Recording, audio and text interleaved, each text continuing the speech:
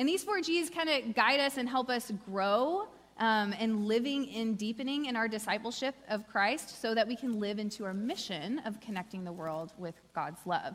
And so each week during this series, we're visiting scripture that aligns with each one of those Gs to see how God is calling us to deepen our discipleship in each one of those areas. So last week, we talked about giving, our 4G of give. This week, we're focusing on growing. We already talked a little bit about that during our time of offering and how we're just kind of zeroing in on what it looks like to be growing. What must we do now so that we can continue to grow in our knowledge of God?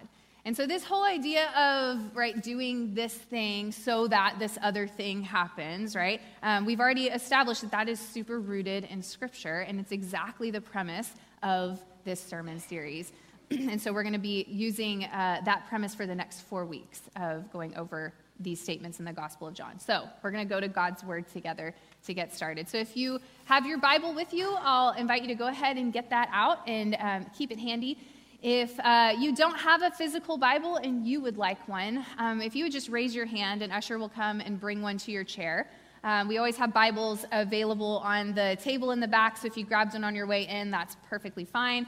If you would like to use a phone or a tablet to follow along, that's also fine as well. I always give the disclaimer that you won't get in trouble for being on your phone in church, so I won't call you out.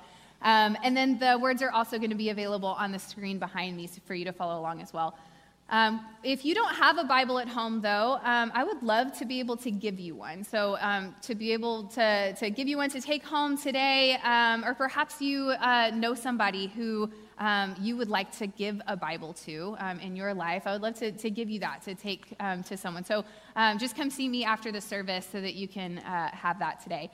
We also have journals and pens available in the back for you as well to take notes, so use all of those resources as you will. And today we're going to be looking at the Gospel of John.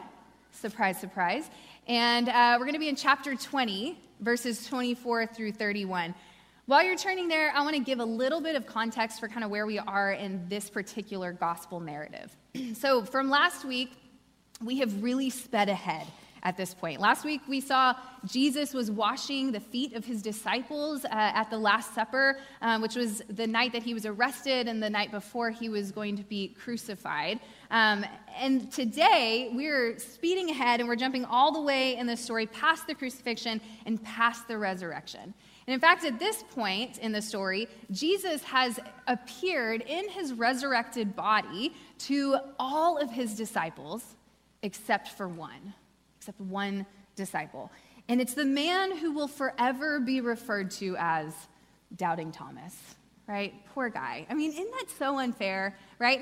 All the disciples doubted. It's recorded in Scripture. They all doubted, right? He just got stuck with the nickname for all the millennia. But this is one of the disciples who, in all the other gospel accounts, he kind of just appears on a list of names with the other disciples that followed Jesus. But in John's gospel, he has become a character of sorts. He's given a little bit more of a backstory, a little bit more personality. You can see different sides of him. So it's someone that we can begin to identify with in the story. And in the Gospel of John, Thomas is referred to on 4 different occasions, and 3 of those are in conversation with Jesus. And each time that we see Thomas in one of these particular conversational episodes, we see a little bit more of Thomas's character. And we can see from looking at those previous episodes of seeing Thomas in the story that we can see that he is a devoted disciple, absolutely a devoted disciple of Christ, but one that is perhaps a little bit more skeptical and maybe a little more cynical than the other disciples. And honestly, the more I read about Thomas and the more I engage with Scripture that has to do with Thomas, I'm like, I think we would have gotten along. I think we would have been friends. He seems like a real cool kind of guy, really does. So when we get to this point in the story, when all the disciples had seen the resurrected Jesus, except for Thomas, of course, right? Of course, he's going to be true to the character that we've already seen developing. But what I think that this particular episode and story tells us and shows us today is how we, on this side of the story, can press in and grow in our discipleship. So we're going to read these words from the Gospel of John, chapter 20, 24 through 31 together. It says this, "But Thomas, who was called the twin, one of the 12, was not with them when Jesus came. So the other disciples told him, 'We have seen the Lord.' But he said to them, 'Unless I see the mark of the nails in his hands and put my finger in the mark of the nails and my hand in his side, I will not believe.' A week later, his disciples were again in the house, and Thomas was with them. Although the doors were shut, Jesus came and stood among them and said, 'Peace be with you.' Then he said to Thomas, 'Put your finger here and see my hands. Reach out your hand and put it in my side. Do not doubt, but believe.' Thomas answered him, 'My Lord and my God.' Jesus said to him, 'Have you believed because you have seen me? Blessed are those who have not seen and yet have come to believe.' Now Jesus did many other signs in the presence of his disciples, which are not written in this book. But these are written so that you may come to believe that Jesus is the Messiah, the Son of God, and that through believing you may have life in his name." This is the word of God for us, the people of God. Thanks be to God. So first of all, we need to address one big question. Where was Thomas? Right? Where was Thomas? All of the other disciples were gathered together. Where the heck was Thomas, right? So why is it that they're all together except for him? Well, the short answer is we have no idea. We don't know. Scripture doesn't tell us that. We don't actually really know. But we do know some things that can help us develop some inferences about where he might have been or why he wasn't there.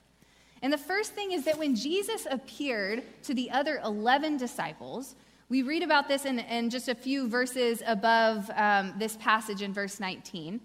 And he says this, it says, "When it was evening on that day, the first day of the week, and the doors of the house where the disciples had met were locked for fear of the Jews, Jesus came and stood among them and said, 'Peace be with you,'" right? So the doors of the house where they were staying were locked for fear of the Jews. So remember, these 12 men had just witnessed their rabbi, who had been discipling them for 3 years. They had witnessed him being arrested and killed because of what he was claiming and teaching, which they were learning from, right? So these guys are scared for their lives at this point. And so they're in this locked room to keep themselves safe, except for Thomas at this point when Jesus appears to them for the first time. He was probably out running errands, right, to go get food and necessities for them who were gathered in that room is probably what was going on, right? But it was a brave move for Thomas to go out of their safe haven and to go out into the world where people might have had a bounty on his head, right? And he went out to go get the things that they needed for the group. So he was kind of like, I'll volunteer as tribute. And based on the previous statements about Thomas in John's gospel, the times when we see him and in his conversations with Jesus, it's really clear that he is a devoted disciple even to death. Like he's willing to be martyred. He's willing to face death for the sake of Christ. And so even at this moment, we can kind of see that perhaps this is just Thomas being a very, very brave disciple. He doesn't get Thomas the brave disciple for the millennia, just doubting Thomas. So again, a little unfair. But then this incredible thing happens, right? While he's away, Jesus shows up in his resurrected body. I mean, talk about missing out. I bet Thomas had some serious FOMO. You guys know FOMO, right? Fear of missing out. Yeah, he had PTSD from this and some serious FOMO for sure. It's the thing that the event of the millennia. Everyone's going to be talking about it forever. And he's like, oh my gosh, I was out getting bread, or whatever he was doing, right? Of course, I missed this. And so when Thomas comes back from wherever he had bravely gone, he's confronted with this incredible news. But being the skeptic and the cynic, really, that he kind of is, he chooses not to believe, right? It says in verse 25, but he said to them, unless I see the mark of the nails in his hands and put my finger in the mark of the nails in my hand in his side, I will not believe. Now, can you imagine, just for a second, can you imagine everyone around you claiming that something happened and not believing it? Like everybody that you're close to claiming that something happened and not believing it. Like if everyone around you was like, we saw a mermaid, like we saw one, we really did, right? Like, would you think you'd be that hard and like, nope, no you didn't, all of you are wrong, all of you are crazy, right? Or would you start to be like, well, I don't know, like if everybody's saying that this is true, like maybe there's some validity to it. I think that you'd be hard-pressed to hold on to that much doubt if everyone is claiming the same story. And I think Thomas wanted to believe. I think he wanted to believe that what his friends, what these other disciples were claiming was true. I think he wanted, more than anything, to share the experience that all the other disciples had. But the reality for Thomas was that he didn't, right? He wasn't there. He didn't see what everyone else saw. He was singled out. For Thomas, his reality was that Jesus was dead. And so he said this statement out loud of what he would need in order to accept that truth that the other disciples claimed, the other disciples who had seen with their own eyes the glory of the risen Lord. A while back, Pastor Chad actually mentioned something in the office when just talking about theology as we do, you know. But he mentioned something to me about what he'd heard in a study about Thomas. And I noticed in the passage, as Chad had mentioned this, that you notice in the passage we read that after Thomas makes this declaration, the very next verse says this. It says, a week later, his disciples were again in the house, and Thomas was with them. Right? Notice that timeline there. A week later. Even though Thomas doubted, Thomas was left out. He didn't get to have the same experience. Everybody else is buzzing about this. He felt like he was missing something. Even though he doubted, he kept showing up. And you know, for that week, that whole week, right? Seeing Jesus resurrected is probably all anybody was talking about, right? That's all the other disciples are talking about. But he didn't give up on his community. He didn't give up on maybe getting to see a miracle for himself. He kept pressing in. And a week later, he saw for himself and he believed. Now you might think, poor Thomas, right? Poor Thomas just had bad timing. He wouldn't have even had to go through all of this. He's singled out, right? You just kind of see him in the story as poor, doubting Thomas. If only he'd been there the first time. But I love this quote about this story in Scripture from Pope St. Gregory the Great.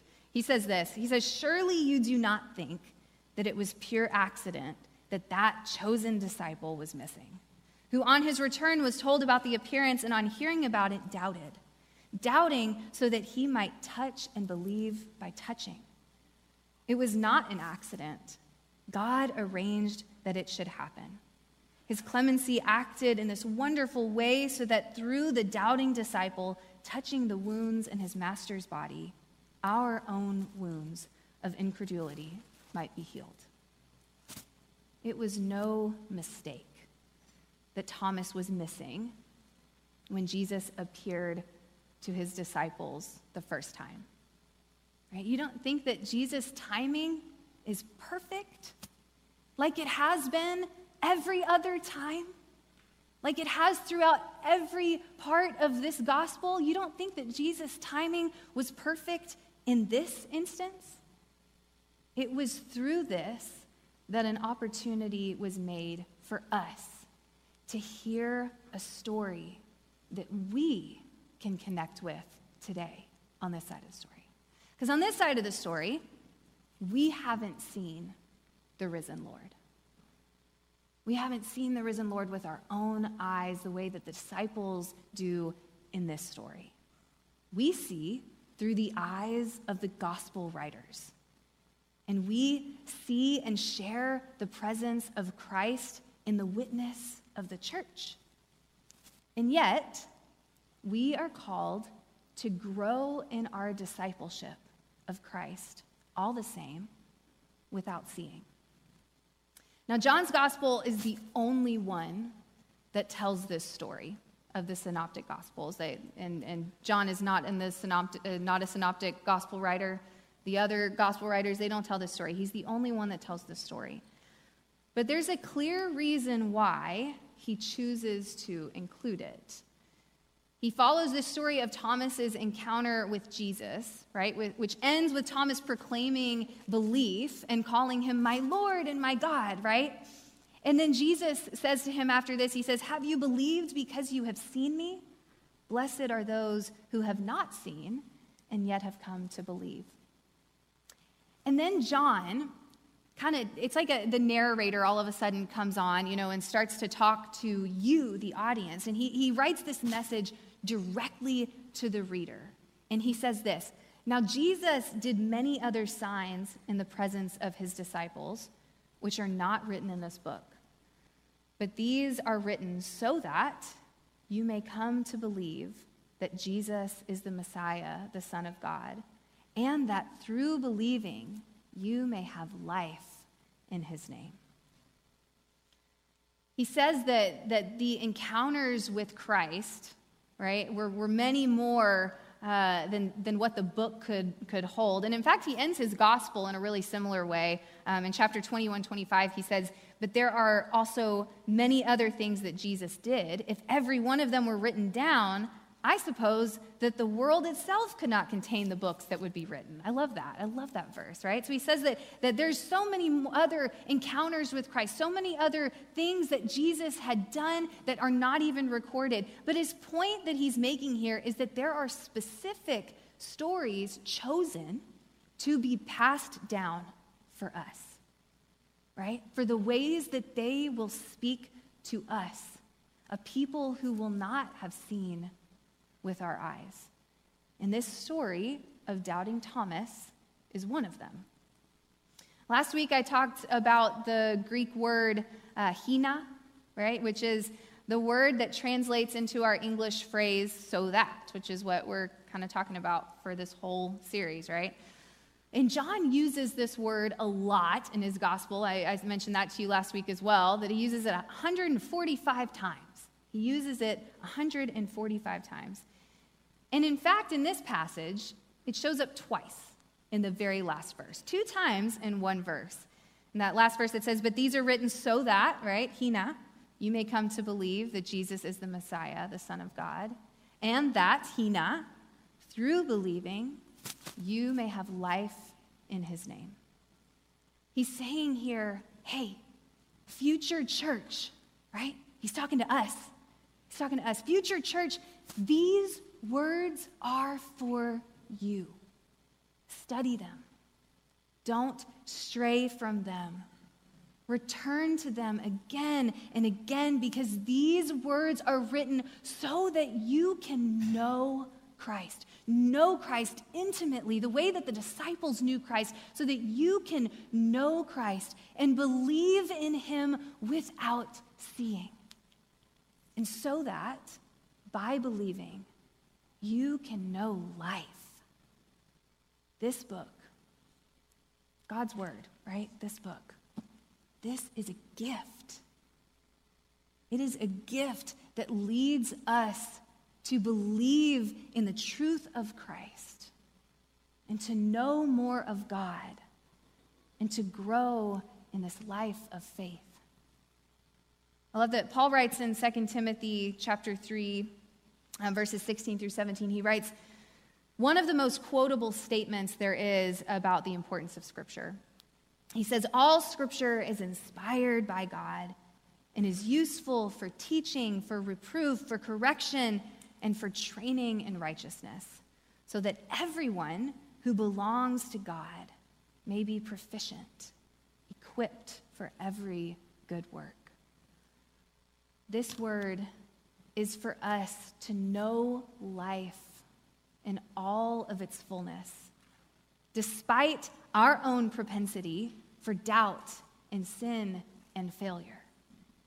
And it's a gift for us to grow, to be messengers of this invitation into the life that only Christ can offer. Friends, everything that has life grows. It's a sign of life, is to grow.